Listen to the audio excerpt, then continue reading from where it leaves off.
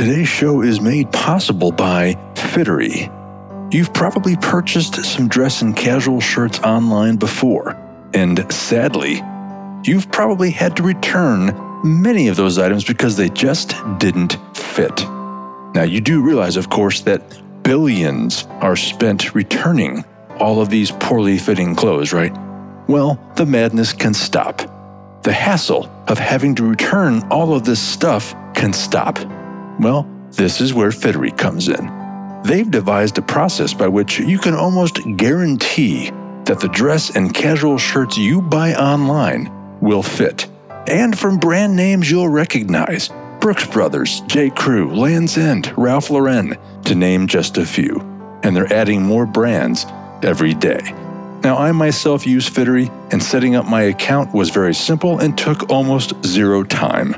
Just go to fittery.com/intrepid, complete the quick size tool, and you'll soon be ordering dress and casual shirts that actually fit.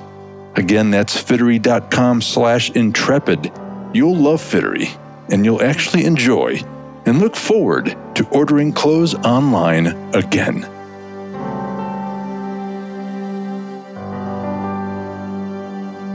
All right, let's do this. We're going live in 5, 4, 3.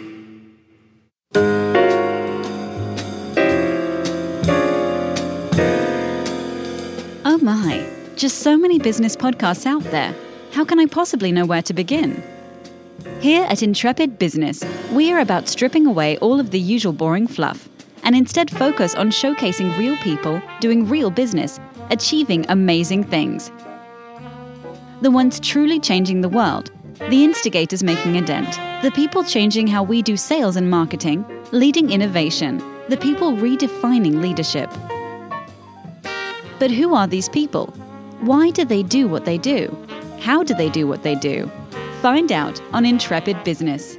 And now, here are your hosts.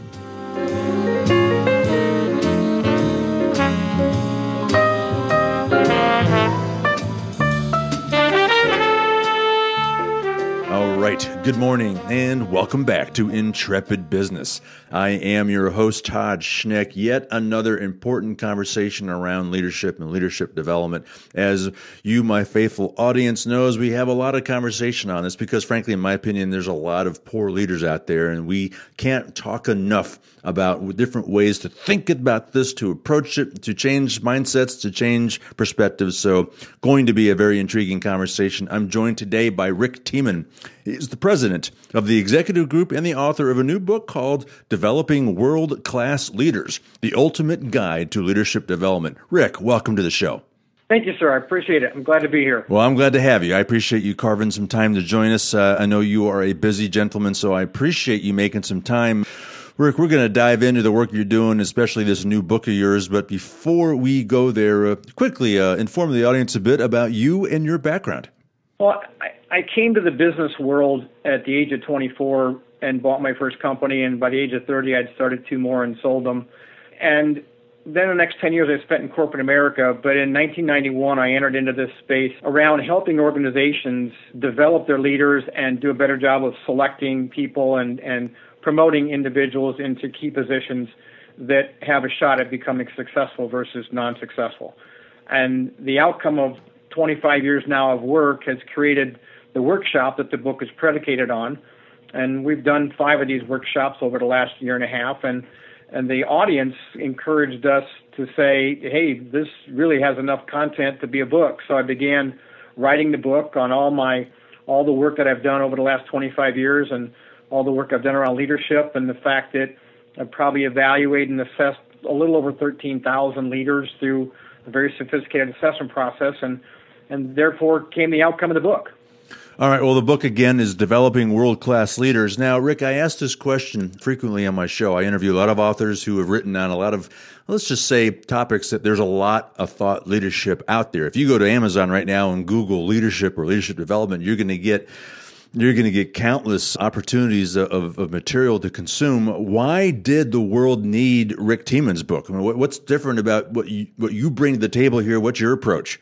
You know, that's a great question, and I always love to answer that question. And here's why. On my bookshelf is literally hundreds of books that I've read over the last 40 years, and I can't tell you how many books on leadership are on my shelf, from Patton's strategies on leadership to the Navy SEALs on leadership to Ron Sharon and the leadership pipeline and Goldman on primal leadership and just in the leadership challenge. I mean, the list goes on. But none of those books, all of those books address what I need to do as a leader to pay attention to what I need to do to be effective as a leader for myself and how I go about leading the organization, whether I lead with empathy, encourage the heart, or things of that nature. But this book is different. This book is about the process that organizations need to have.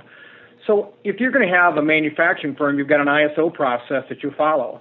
And what I've seen in all the years that I've done this work is I've yet to really find an organization who has a process, a system, a methodology, a way in which you go about identifying your leaders, developing your leaders, building the program, conducting the program, what's needed in a program. And so when the workshop that was created began to get traction by the people that attended, then it became very obvious that the organizations out there are looking for some type of, as one client who has a testimonial for us on the book says, it's a step-by-step method. Another individual who commented on the book said, it's the common sense approach to things that most of us stumble over. So it's a basic grassroots, kind of simplistic approach, but step-by-step to what goes into an effective leadership development program, and that's why I wrote the book. Well, why does that happen? Why is there such a problem with this? Why do a vast majority of these leadership development programs fail within an organization? I mean, why is you say you have to have a process or a system or a methodology? Why do those processes and systems and methodologies fail, or frankly, how come these days too many organizations don't even have that? Why is this still a problem? Why does someone like Rick Tiemann have to write this book? I mean, haven't we figured out how to solve this problem by now? Well, you'd think so, but the real dynamic is that I have truly identified 12 areas that are outlined in the second chapter of the book. I've outlined 12 areas in which as to the reasons why leadership development programs actually fail. And the interesting part is as you look at those 12 factors or pieces of why I think leadership programs fail, is most companies are guilty of anywhere from lacking in 2 to 3 of the areas. For example, I've seen a couple clients over the years who have what we call high potential groups, or hypos. And the interesting thing is that these people who are in the hypos are saying, well, so what's my next step and where do I go? And one year they have the hypo program and the next year they don't. So it's kind of a start and stop. In another example, sometimes it's not properly funded. And there's so many different things that impact why leadership programs tend to fail. Another interesting thing is that there's a lack of follow-up. I was doing a follow-up 360 with an individual, the top 13 executives in this client, and one of the individuals looked at his 360 that he did several years ago and then looked at the one that he was just doing currently with me. He says, it's funny how the things are showing up from several years ago are showing up today. I'm thinking to myself, well, what did you do with the first information you got? Right, Obviously, you haven't done anything with it if nothing's changed. So I think there's a lack of accountability. I don't think things are properly funded. I think that there's other competing initiatives. I think one of the single biggest things is that it's not a strategic initiative. It's part of a strategic plan for the organization. And then the last thing would be what I think is the number one thing, and that is I don't know that leadership or ownership truly sees leadership development as anything other than an HR-driven initiative and doesn't necessarily get mandated or driven from the top. So the book outlines kind of the 12 things that I think are critical impasse for successful leadership development programs. So let's assume for a minute that someone listening to this says, gosh, we have to rethink how we do this, and we're committed to finally getting serious about this process. And so they begin to evaluate how they're going to do that and what process they might follow, or what system they'll implement, or what methodology they're going to adopt. Any advice and counsel to someone listening to this who's now committed to figuring this out, on finding the right solution, the right process, system, methodology for them? I mean, how should they begin that process of saying, what's the best way for us to actually do this right that's going to yield positive results? Well, I think one of the things would be paying attention to the 12 things that I think are reasons why they fail, and evaluating and saying, okay, how many of these are we guilty of? And these are things that we can identify that A, we're guilty, and B, they need to change. So taking a look at the 12 things that I list as problem areas can certainly go towards saying, yeah, we can fix that, or that's something that we got to pay closer attention to, such as the Idea of the Month Club. I think the second thing is the next chapter in the book talks about the 8 fundamental things that an organization needs to have a successful leadership development program.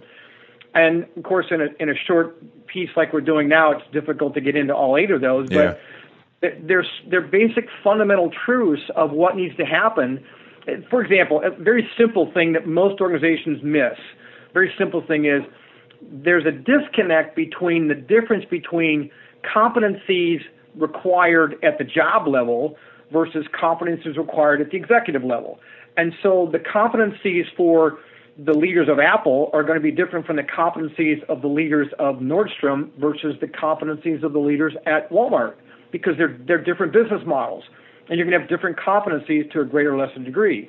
So the question becomes do we really have a competency model that our leaders help us understand the direction we must lead and the way we must drive our thinking that ties to our strategic intent? And if our strategic intent isn't all that robust, then guess what happens to our leadership program, and the leaders that we want to attract, they wind up leaving. So, Jim Collins had to write his second book from his first book, Good to Great, because he touted Circuit City as having their act together. Well, we know that's not true. So when you start to look at all the fundamental things of why they fail, the core pieces that need to come into play, that's another reason why I decided to write the book, and that is I think there's some fundamental things that people are just missing or not paying attention to. Yeah, and these are things that they wouldn't even think about, which is why it's important to look in the mirror and understand, oh, gosh, yeah. And then when you see that list, I suspect if you read the book and you read that list, you say, how in the heck did we not see that and not recognize the importance of that? I bet that's a common tale. Before we go to break, Rick, you talk about the importance of emotional intelligence. Why is that so relevant here? Well, I may be presumptuous in this, but I would think most people have heard the term, it's not IQ, it's EQ. Right. And so obviously IQ translates to perceptual reasoning. There's other kinds of reasoning, such as cognitive reasoning and inductive and deductive reasoning. But EQ is emotional intelligence, and that's the self-awareness that we have to critique our own skills and abilities. And so when you look at fallen leaders, which is a specific chapter in the book that talks about past leaders, everyone knows of Jeffrey Skilling from Enron. Brilliant man, but where was his emotional intelligence around what he did to destroy not only his own career, but a company underneath him? And then you look beyond that to George Ivester, who was the CFO of Coca-Cola, who was promoted after Gutierrez's death, who in 2 short years he was asked to resign by the very board that promoted him. So where was his emotional intelligence, and where were his skill sets, and what did he miss in the equation? And so it's the adage of, a good friend of mine, Dr. Watterson, talks about, a gymnast can't critique his routine in the middle of his routine. And so being self-aware, which is certainly driven by the book Emotional Intelligence, speaks to the fact of, at times, we're not as attuned to where our gaps are and what we need to do to really shore up our skills and abilities. So emotional intelligence has to do with that self-awareness and being critical of yourself, if you will. Yeah, got it. Oh, that's so important. All right, Rick Tiemann and I will return after this short break. We'll be right back. This is Wes Moss, former host of Atlanta Tech Edge on NBC in Atlanta. I'm here today, though, to talk to you about my new digital financial advisory firm, Wella. Wella is an Old English word that means wealth. Several years ago, my team realized there were too many people who needed help with their financial strategy, but couldn't get the help they needed because they didn't reach the high investment minimums of many financial advisory firms.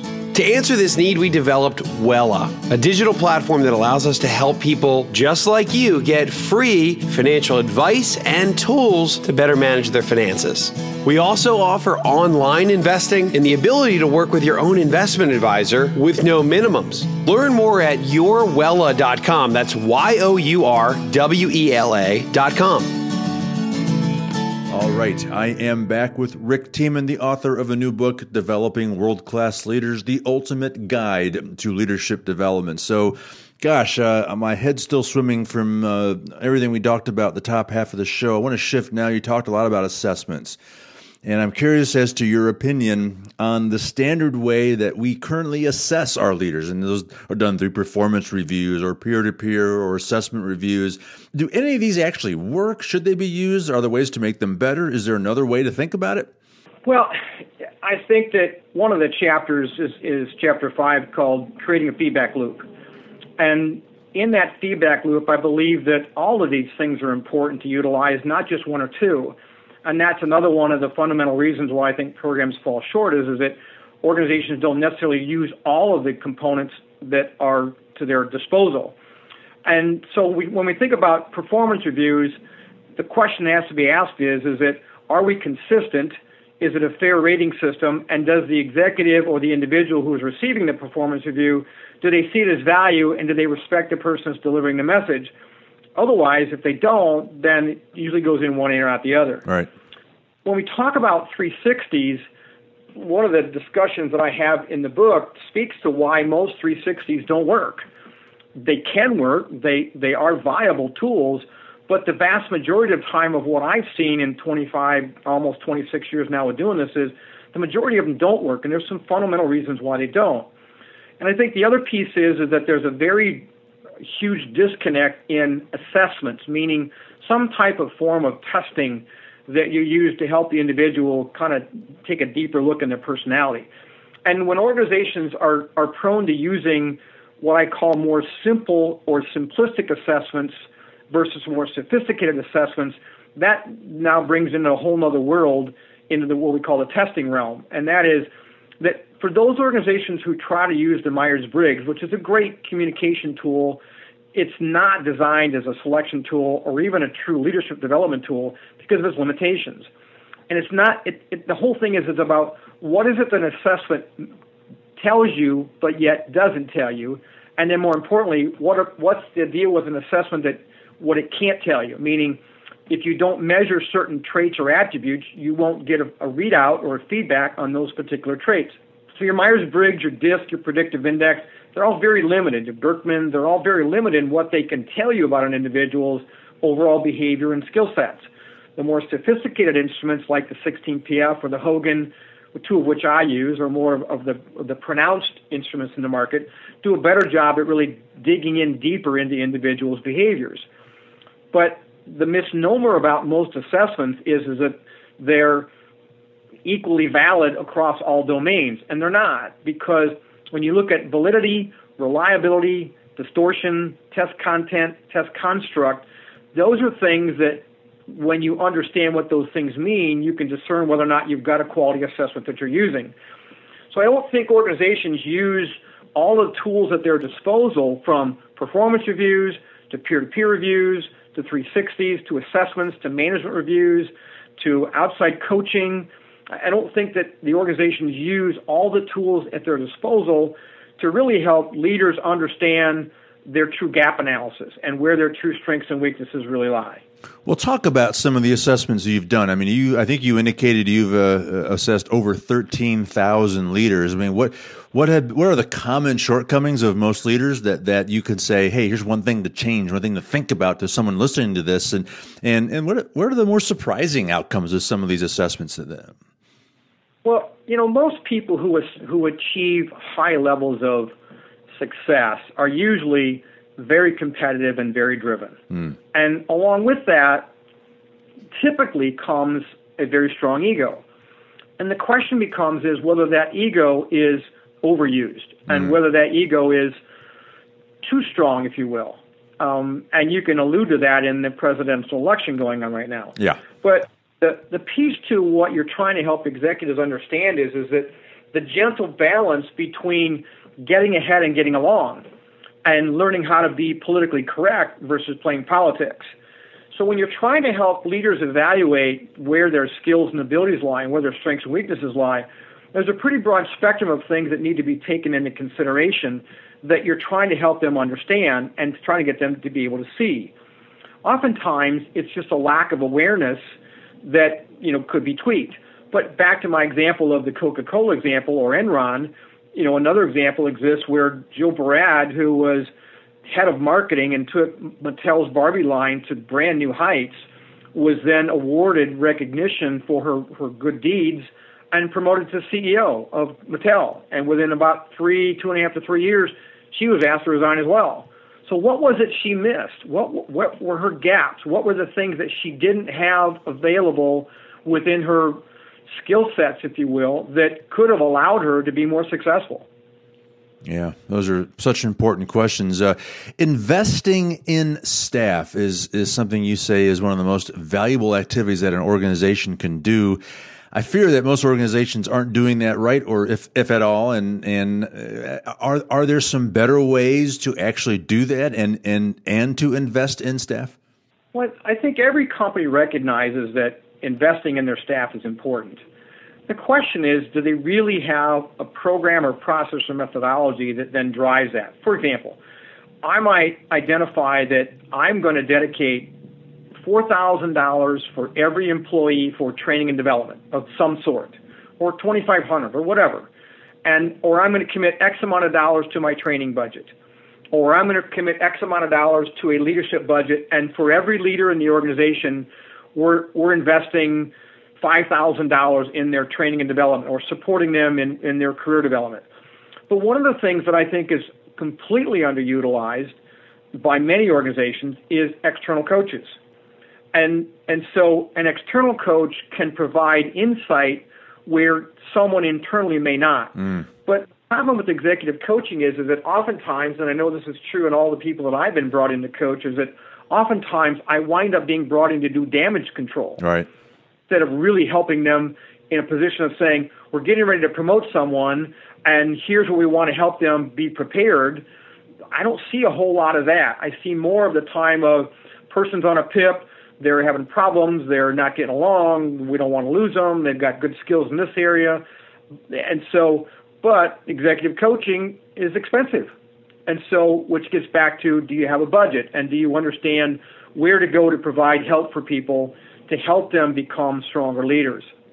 Well, it's amazing to me how, certainly in the organizations that I've observed, how little they put into training and to the development of their people, and don't they recognize that is the investing in training, and frankly, in my view, ongoing training. I don't think it really ever ends. I think there should be some continuous development, particularly with your younger generation of employees. I mean, if you want to develop long-term leaders, well, then training, the millennials have this reputation for being job hoppers. It's because they're not being trained and they're not being invested in, and they want to go somewhere that does care about that. They want to stay in an organization for a long time, but they want meaning and they want training and they want continuous education. I mean, they're the most educated generation in the workforce, and yet, so they want that to continue. It's just amazing how little that's done and what little import that seems to have in so many organizations. Any comment there? I think we need to understand there's a difference between training and development. Mm-hmm. I liken training to a flu shot. You go for training and you sit through the class, and it's a 1 day or 2 day or half day. And I know that all the workshops and training that I've done over the years is that oftentimes by the end of the day, people's eyes are glossing over, and they're missing half of the content after 1 o'clock in the afternoon. So unless you get coffee poured down their throats, right? But so training is a necessary evil, but development, when you and I talk about this in creating a development program, I speak to this a lot in the book, and that is that, and I just hired a young millennial. He's 28 years old, and his first 2 weeks in the job, he's just exploding with expectations of what I see. But I'm going to invest the daylights out of this kid. He might only stay 3 or 4 years before he's ready to move on. I don't know, but what I see so far, I really like, and I'm very impressed with. And so I'm going to spend, and I have already, spend a daily activity around coaching him in things that are going to help him be successful in the role. And it's important for him to be successful, not only for him, but for me.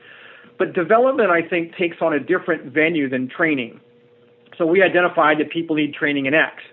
But when you look at the development of an individual and their growth, I know that when I started this practice, I was 40 years old, and I had been involved in turnarounds, some mergers, starting my own business, growing 3 businesses. There's a lot I knew, but there's a lot I didn't know. And when I finally stumbled across 7 different books on strategic planning over the course of a year's time, 2 books on mergers and acquisitions, and a book on turnarounds, a whole new world opened up to my knowledge base. What was the development for me? The development for me was really honing in on a skill around mergers, acquisitions, and strategic planning beyond what I thought I knew, but what I needed to learn that no one had exposed me to. Well, that's because I sought it out on myself. But what you need to understand around development is and let's go back to Ivester and Barad, who failed at Coca-Cola and Mattel. If we'd have had a way to really assess their skills and abilities, if we'd have had coaching ahead of the job, if we'd have had identified the gaps and done a better gap analysis, could we have helped them be better and more effective in their career? For crying out loud, somebody saw something and promoted them, and then somebody saw something and demoted them. But if we'd have done a better job of developing them through a strong, robust development program that really identified where their key skill gaps lied, they might have been more successful than not successful. Yeah, and therefore, I think we need to differentiate training and development. Yeah, well, I really, really appreciate you explaining the difference between, because I think there's a lot of people that think that's the same thing. So thank you for clarifying that. We're about out of time, Rick, so I want to close on one important subject, this concept that you call 3-dimensional leadership. What is that all about? Well, think of it as the balanced leader. And I'm sure people have seen the senior engineer who became VP of engineering and failed miserably because he didn't have any people skills, because he did so well at his job. Or the sales manager the salesman, the premier salesman who got promoted to sales manager, and then it didn't work because he was better as an individual contributor than sometimes a babysitter is needed as a sales manager. But either way, you wind up having people that have gaps. And if you look at the evolution of, let's say, someone in the shop who comes from the shop and then they become a superintendent and then they become plant manager and they become VP of ops and then they become president of the company. Well, there's a very narrow channel for them that they don't pick up the other skills or disciplines. So the 3-dimensional leadership talks about 3 distinct, what I call buckets. Bucket number 1 would be the skills, or what we refer to as hard skills. And that is, I'm a bookkeeper who becomes an accountant, who becomes a CPA, who becomes a chief financial officer. Well, those are skill sets that I need to continue to evolve and work upon to really hone my skills in that area, especially if I move into international roles. Well, the second bucket is what we call the soft skills, or what we call competencies. And the job competencies required are as basic as delegating to as extreme as strategic planning. You know, I was interviewing one individual that was being considered as one of 4 internal candidates to manage all of Europe for one of my large clients. And my question to him was, do you think you're prepared to take on and manage the European operations? To which he says, yeah, I think I've been here 20 years. I know the business. I know the product. I'm very capable. And I looked at him and I said, so what have you done to evaluate both the economic and political and cultural landscapes of the environment you're going to go into as you start to turn this organization around and grow Europe? And he said, wow, I never thought about that. So bucket number 2 is developing the competencies that we need to be effective as a leader besides the skills we need to understand in the area that we're leading. The third area, the third bucket, is the behaviors, and that is, what kind of behaviors do I exhibit that may or may not get me into trouble? What kind of behaviors do I need to understand that are limiting factors in my ability for growth? So I love to use the example, and we'll close with this. Imagine you and I want to hire a risk manager for our business.